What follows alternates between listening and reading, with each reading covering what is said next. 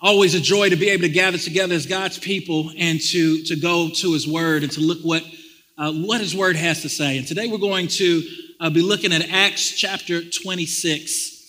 And we'll see that the Apostle Paul is standing before King Agrippa. The Apostle Paul is before this ruler, and he's had a tough go at it. In chapters 23 and 24, as well as chapters 25, we see that he's gone back to Jerusalem, and in Jerusalem, he was persecuted, he was beat, he was slandered. He has an opportunity to share his testimony with a raging crowd that's rioting. He is then questioned by the high priest as well as by Felix. Paul is then imprisoned for 2 years because a ruler wanted a bribe. They said, we really have nothing to hold you back, but they expected some money from Paul and they didn't get it. So we see that Paul is standing before really unjust rulers who have not submitted their hearts to the Lord. And the question that we want to answer today and think about is, what do we do when we find ourselves under the authority of someone who is not a Christian and who is making life harder for us? What do we do when we have a boss who's hostile to the faith, or a governing official who implements legislation that is inconsistent with Christian values? What do you do when you have an unbelieving parent who chastises you for your faith, or a spouse who is not a Christian and is challenging you to submit to them? Or perhaps you have a teacher, a principal, a school administrator who is being unfair to you in the name of secularism. I believe that Acts chapter 26 is going to give us some great principles and a great vision of how to engage authorities who are hostile to what you believe. If you could stand to your feet for the reading of God's word. We're going to look at verses 1 through 8 and then 24 through 32. The precious word of God reads, Then Agrippa said to Paul, You have permission to speak for yourself. So Paul motioned with his hand and began his defense. King Agrippa, I consider myself fortunate to stand before you today as I make my defense against all the accusations of the Jews, and especially so because you are well acquainted with all the Jewish customs and controversies. Therefore, I beg you to listen to me patiently. And the Jewish people all know the way I have lived ever since I was a child, from the beginning of my life in my own country and also in Jerusalem. They have known me for a long time and can testify, if they are willing, that I conform to the strictest sect of our religion, living as a Pharisee. And now it is because of my hope and what God has promised our ancestors that I am on trial today. This is the promise our 12 tribes are hoping to see fulfilled as they earnestly serve God day and night. King Agrippa, it is because of this hope that these Jews are accusing me. Why should any of you consider it incredible that God raises the dead? Let's pause there. From verses 9 to verse 23, we see that the Apostle Paul is going to give his defense before King Agrippa. In short, he's going to share, this is who I was and where I was before I met Jesus. I came to faith, and this is what I've been doing since. And then we pick up in verse 24. And at this point, Festus interrupted Paul's defense. You are out of your mind, Paul, he shouted. Your great learning is driving you insane. I'm not insane, most excellent Festus, Paul replied. What I am saying is true and reasonable. The king is familiar with these things, and I can speak freely to him. I am convinced that none of this has escaped his notice because it was not done in a corner. And King Agrippa, do you believe the prophets? I know you do. And Agrippa said to Paul, do you think that in such a short time you can persuade me to be a Christian? And Paul replied, short time alone, I pray to God that not only you, but all who are listening to me today may become what I am, except for these chains. The king rose, and with him the governor and Bernice and those sitting with them. And after they left the room, they began saying to one another, this man is not doing anything that deserves death or imprisonment. And Agrippa said to Festus, this man could have been set free if he had not appealed to Caesar. This is the word of the Lord. You may be seated.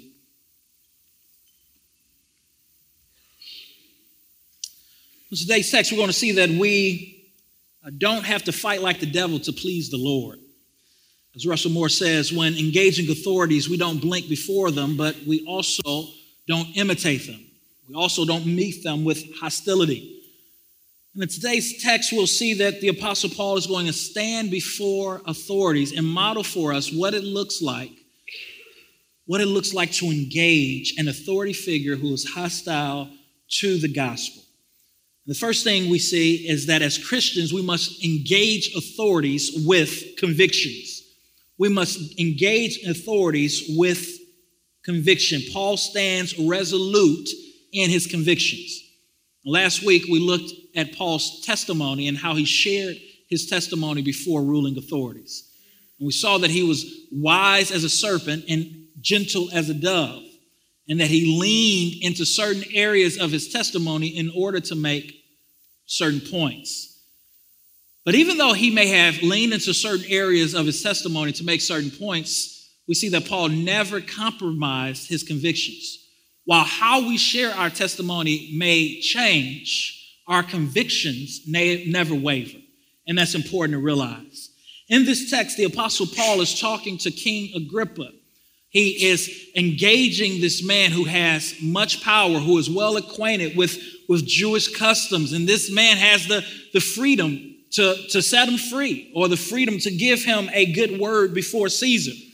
But Paul speaks to him with conviction. We see about 7 to 8 things in this text, I think, that shows the conviction that Paul had. In verse 26, chapter 26, 4 through 7, we see that Paul brings up the conviction that Jesus is the fulfillment of all the Jewish law.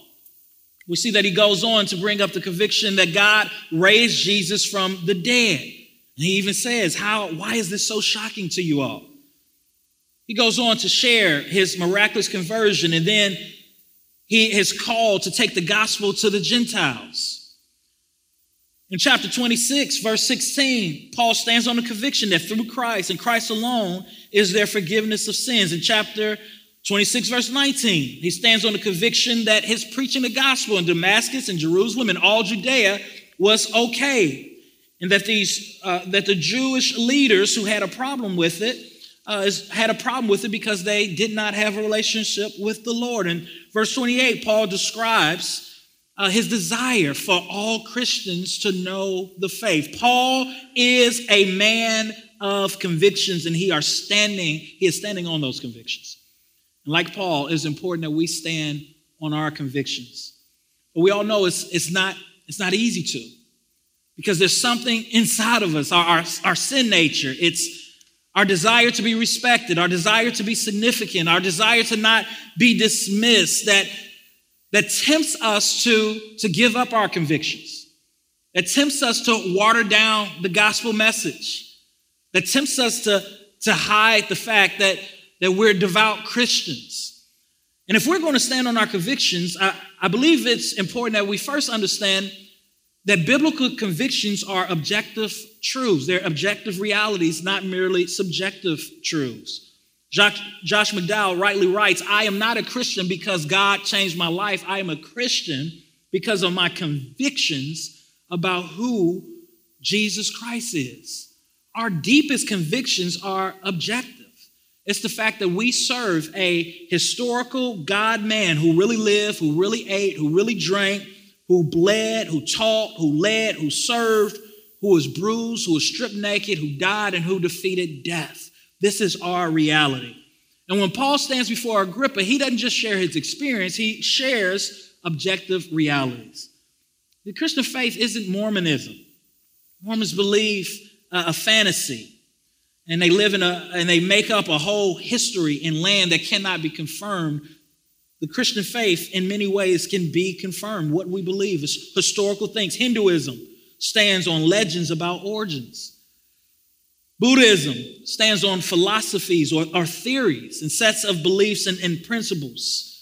We do not serve a cheap faith that tells us and that teaches us phrases like just pay it forward or be happy or work hard and have a great attitude. No, our convictions are rooted in a person who literally lived and defeated death.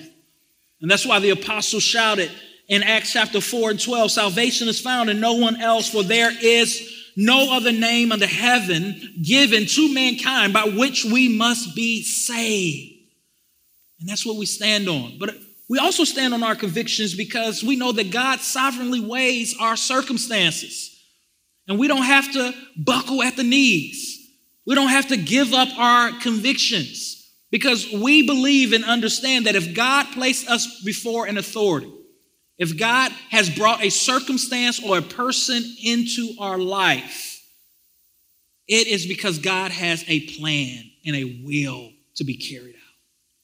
The Apostle Paul believed this, and he had this attitude that said, God is sovereign, and if God has me here in prison unjustly, it is for a divine purpose. And that's what we see in Philippians chapter 1. The Apostle Paul is in prison, and yet he writes about this joy that he has in the Lord. And he goes on to say at the end of chapter 1 that what me being imprisoned has served to further the gospel. He had an eternal perspective. He trusted the Father's hand and he trusted the Father's will that if God has brought this to me, he's going to bring me through it. It's like a construction company who builds a bridge. They invest this money and this time into this bridge. And in order to sustain this bridge, they want to set up measures to make sure that it's taken care of. So they establish a weigh station where trucks and big vehicles have to go through and to weigh what is in these trucks so that this bridge can be kept. In the same way, everything that comes into your life has been weighed by the sovereign hand of God. And if God allows it to come your way, it is because he has a bigger purpose and plan. And it hurts sometimes to have these trucks or these trials pass through us. But we have to trust his sovereign hand, like the Apostle Paul.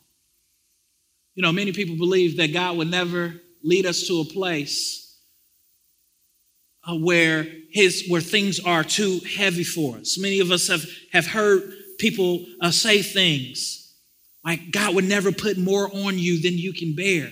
And that's simply not true. Sometimes God does put more on us than we can bear by ourselves. Daily, I feel like the Lord is putting more on me than I can bear by myself. But the thing is, he'll never put more on us than we can bear in Christ Jesus. Can you see Paul here standing before Agrippa with conviction? And the reason he's able to do this is also because he is living for God's approval and not man's approval. He is not living in a way that suggests that God is small and people are big. Rather, he lives in a way that says God is big and people are small. And when you believe that, you enter into situations, yes, with pain and with confusion, but you also enter into situations with a certain kind of swag. A swag that says, listen, God ultimately, King Agrippa, controls your heart. Proverbs 21:1. The heart of a king is in the hands of the Lord, and like the streams of water, God can turn it any way he wants to. Nehemiah believed that. Daniel believed that. Moses believed that. And we have to believe that as well. Paul writes in Galatians chapter 1:10, for am I now seeking the approval of man or God? Or am I trying to please man? If I were still trying to please man, I would not be a servant of God. There's someone in here who is tempted to give in to your convictions because of peer pressure, because you don't want to be ostracized. You don't want to be thought of as not being cool. You want to be invited to the holiday parties. You dumb down your faith to the point that it's almost unrecognizable around family because you want to fit in. And I just want to encourage you with the writer of Proverbs says, the fear of man will prove to be a snare, but whoever trusts in the Lord is kept safe. You say, wait a minute, Pastor Jamal, I hear what you're saying, but safe? Are the Syrian refugees, were they safe? Is being in God's will safe? How is trusting God's will safe? Safe does not mean that you're not going to go through pain. It does not mean that you're not going to even face death. Safe means that you will not be plucked from God's hand.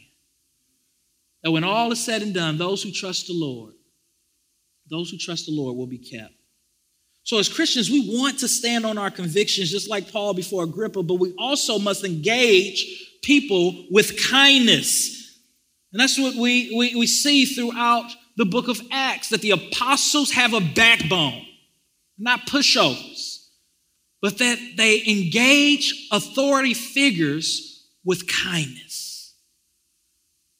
And do you engage authority figures with kindness? Well, you don't understand. My boss isn't very respectable, so I don't show him respect in return.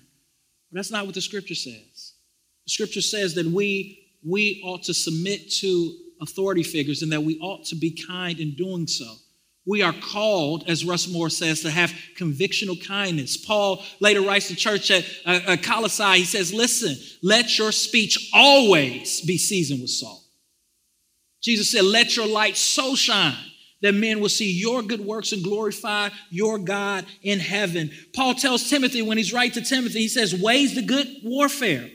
Watch your life and your doctrine. Fight the good fight. Be a good soldier in Christ Jesus. What he's saying, Timothy, live your life with conviction. Don't be a pushover. Be strong. But he also gives Timothy some tension. 2 Timothy 2:24 says the Lord's servant does this while not being quarrelsome, but by being kind to everyone. Everyone? To everyone. Everybody. Right? He says, be kind to everyone. And let's see in this text how Paul is going to be kind. And in Acts 26, 2-3, King Agrippa, I consider myself, this is Paul speaking, fortunate to stand before you today as I make my defense against all the accusations of the Jews, and especially so because you are well acquainted with all the Jewish customs and controversies. Therefore, I beg you to listen to me patiently. Now, Paul has been unjustly in captivity for 2 years. And he's kind of come in and out of captivity. He's having conversations with Felix. Felix moves on. It's Festus, and now it's King Agrippa. And so for 2 years, his life has been minimized to prison. And I don't know about you, but if I get an opportunity to make my case after being unjustly in prison for 2 years, I'm not saying, King Agrippa, I consider myself fortunate to stand before you. I'm coming in that room a little differently. I'm coming in saying, yo, King Agrippa, what's up, man? You know this is bogus. You know I got a bad rap. What are you doing? Right? That's in the flesh. That's how I would come at King Agrippa. But that's not what Paul does. He comes with respect. And he comes with kindness. And history tells us that King Agrippa was a pretty shady cat.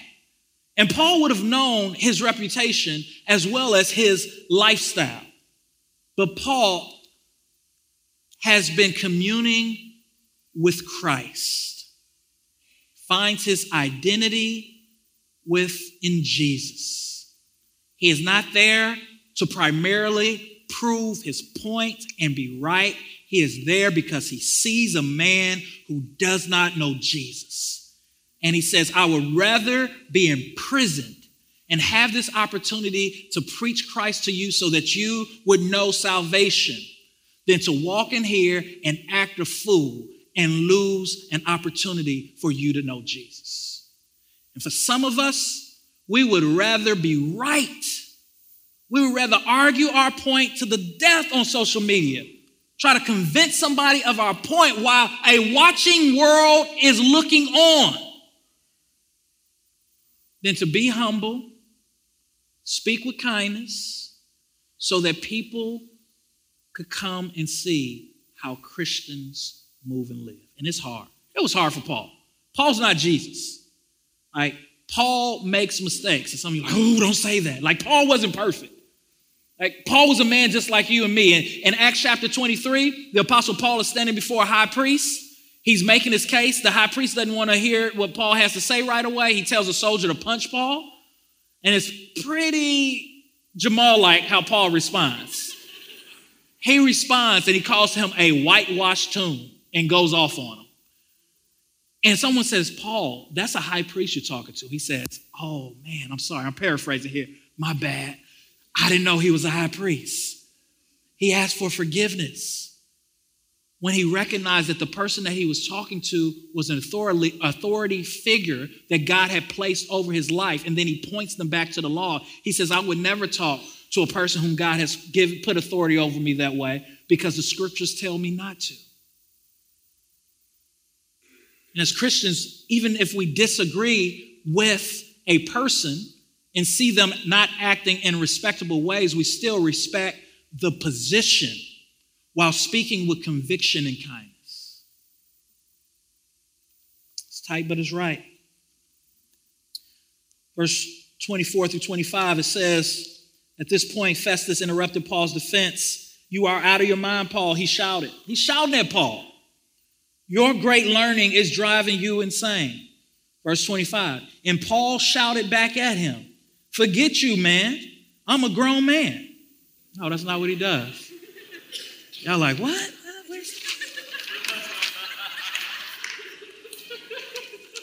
No, Paul responds, I'm not insane.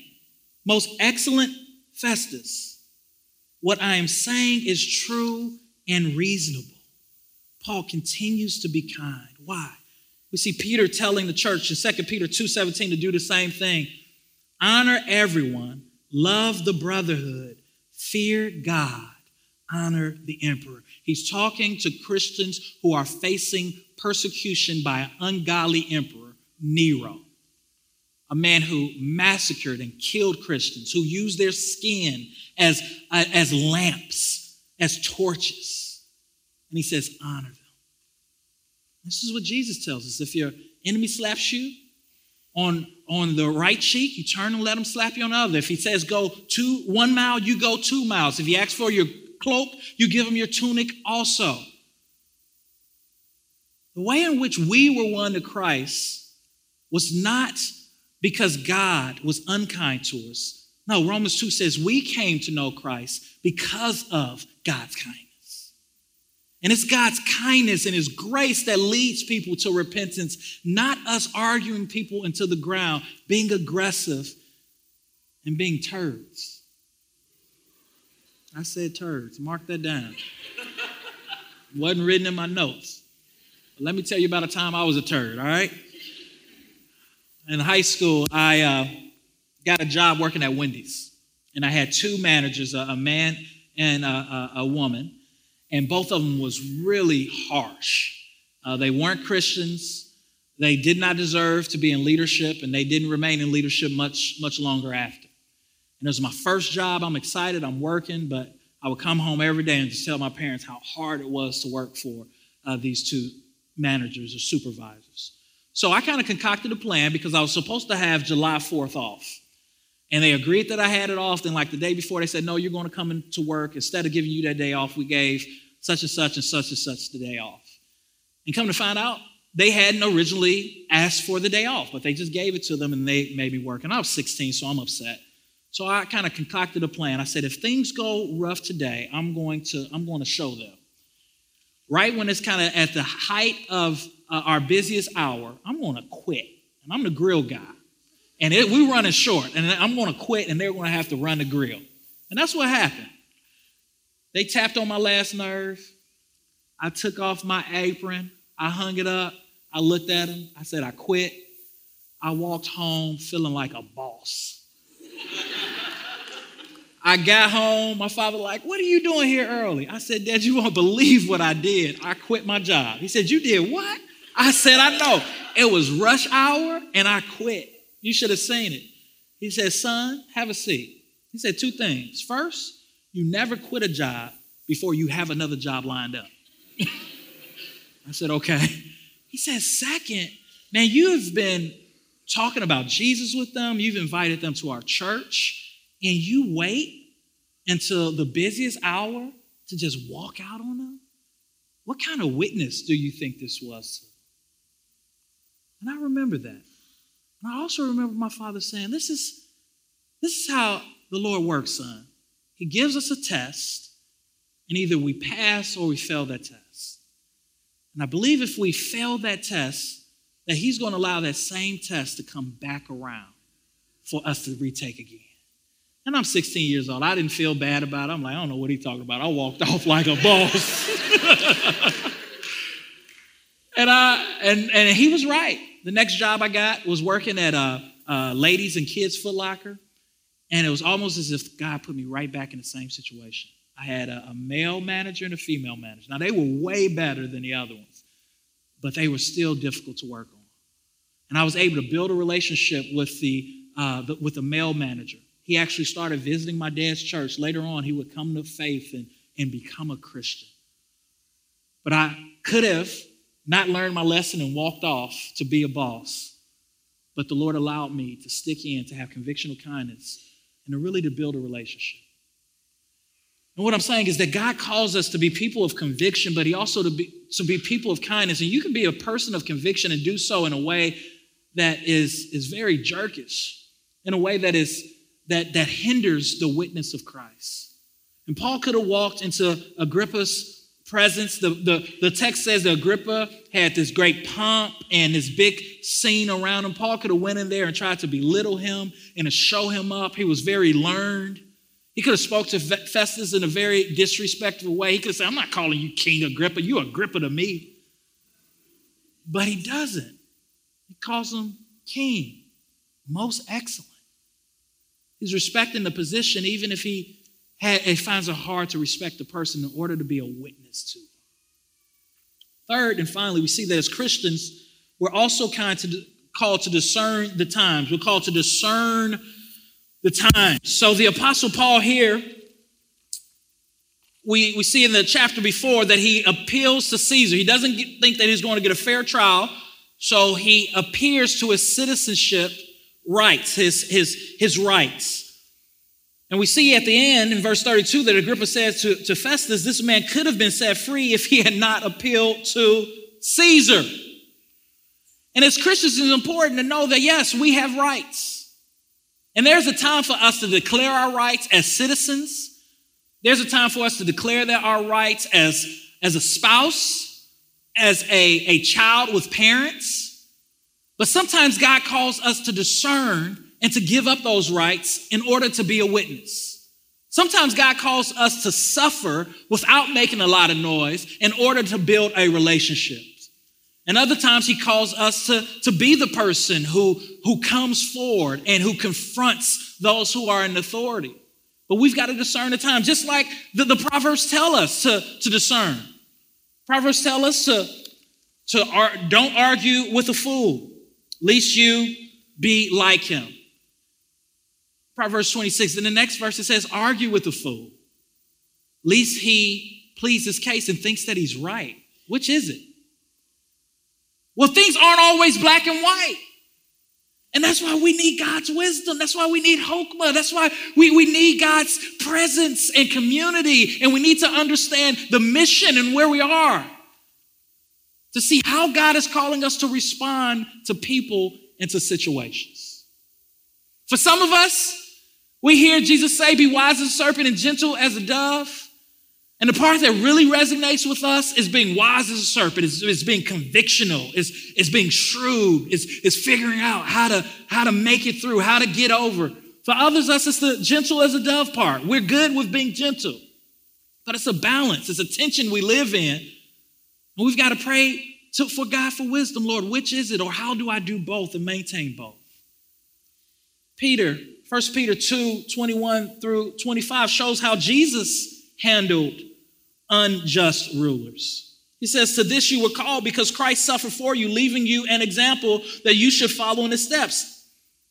He committed no sin, and no deceit was found in his mouth. When they hurled their insults at him, he did not retaliate. When he suffered, he made no threats. Instead, he entrusted himself to the one who judges justly. He himself bore our sins in his body on a tree so that we might die to sins and live for righteousness. By his wounds you have been healed, for you were like sheep going astray, but now you have returned to the shepherd and overseer of your souls. Praise God the Father for Jesus Christ. Praise him for his submission to unjust authorities. Praise him for his grace towards us, rebels, that while we were still in sin, that he yet loved us. Praise God for drawing us to himself through the Holy Spirit, for giving us forgiveness of sin. And praise God for Jesus' example here. And Jesus did not submit to the rulers and authorities because they had more power over him. He submitted to the rulers and authorities because he was submitting to a greater power.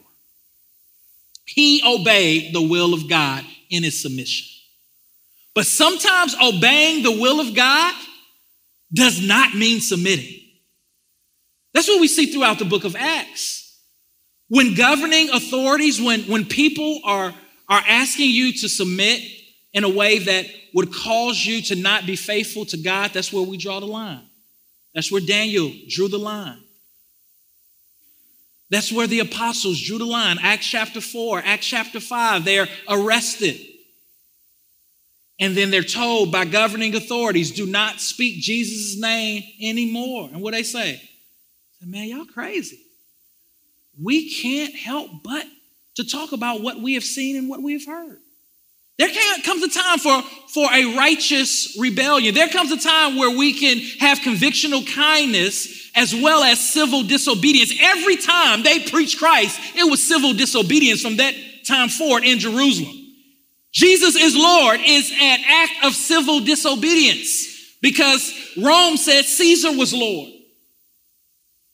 And likewise, we see that we have to be wise and discern the time. Lord, are you calling me to protest? Are you calling me to speak out?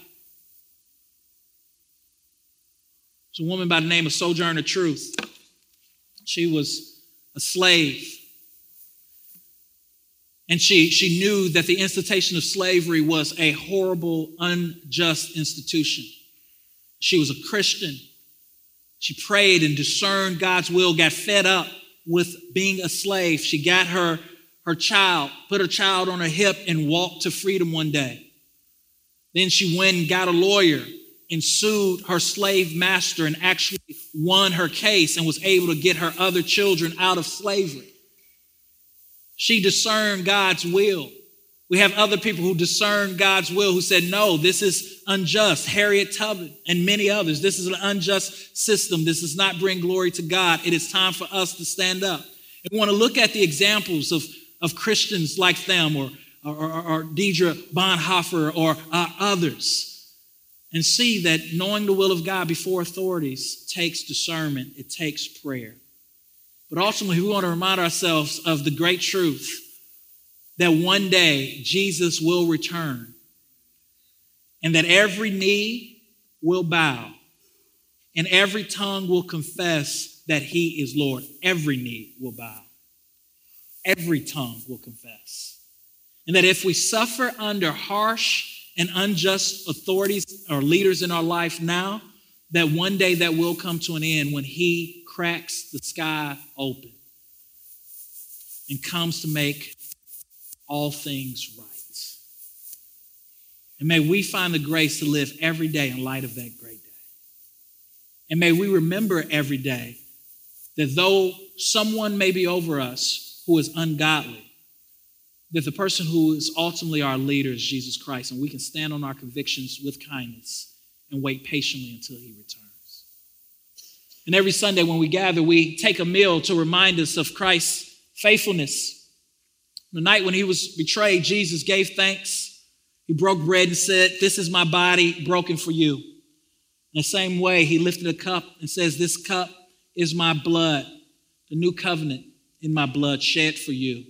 As often as you eat this bread and drink of this cup, you proclaim my death until I return." And here at Sojourn, we take a piece of the bread, we dip it in wine or juice. The wine is marked by twine, whatever your conscience permits. And what this meal does, it reminds us of Christ's faithfulness and how he humbly suffered under unjust leadership so that we could have life. But it also reminds us that one day we are going to come back in his kingdom and we're going to sup together and have a meal with him. And his pomp and his excellence and his beauty outweighs any excellence of any earthly ruler. And I pray that your heart longs to see that. If you're not a Christian, we're going to ask you not to partake of this meal, but rather to partake in Christ. If you haven't submitted your life to his lordship, I want to invite you to do so. You are not fit to be your own leader and your own king. There's only one person who deserves that title, and his name is Jesus, and he loves you, and he died for you, and he's offering eternal life to you if you would turn and trust him. If you are a Christian, we're going to ask you to come forth and take communion, remembering that there is a kingdom that is coming. There is a kingdom that we're a part of that's here now, but there is a kingdom that is coming. And in that kingdom, Christ will reign and he will rule. And everything untrue will be undone. And he will wipe away every tear.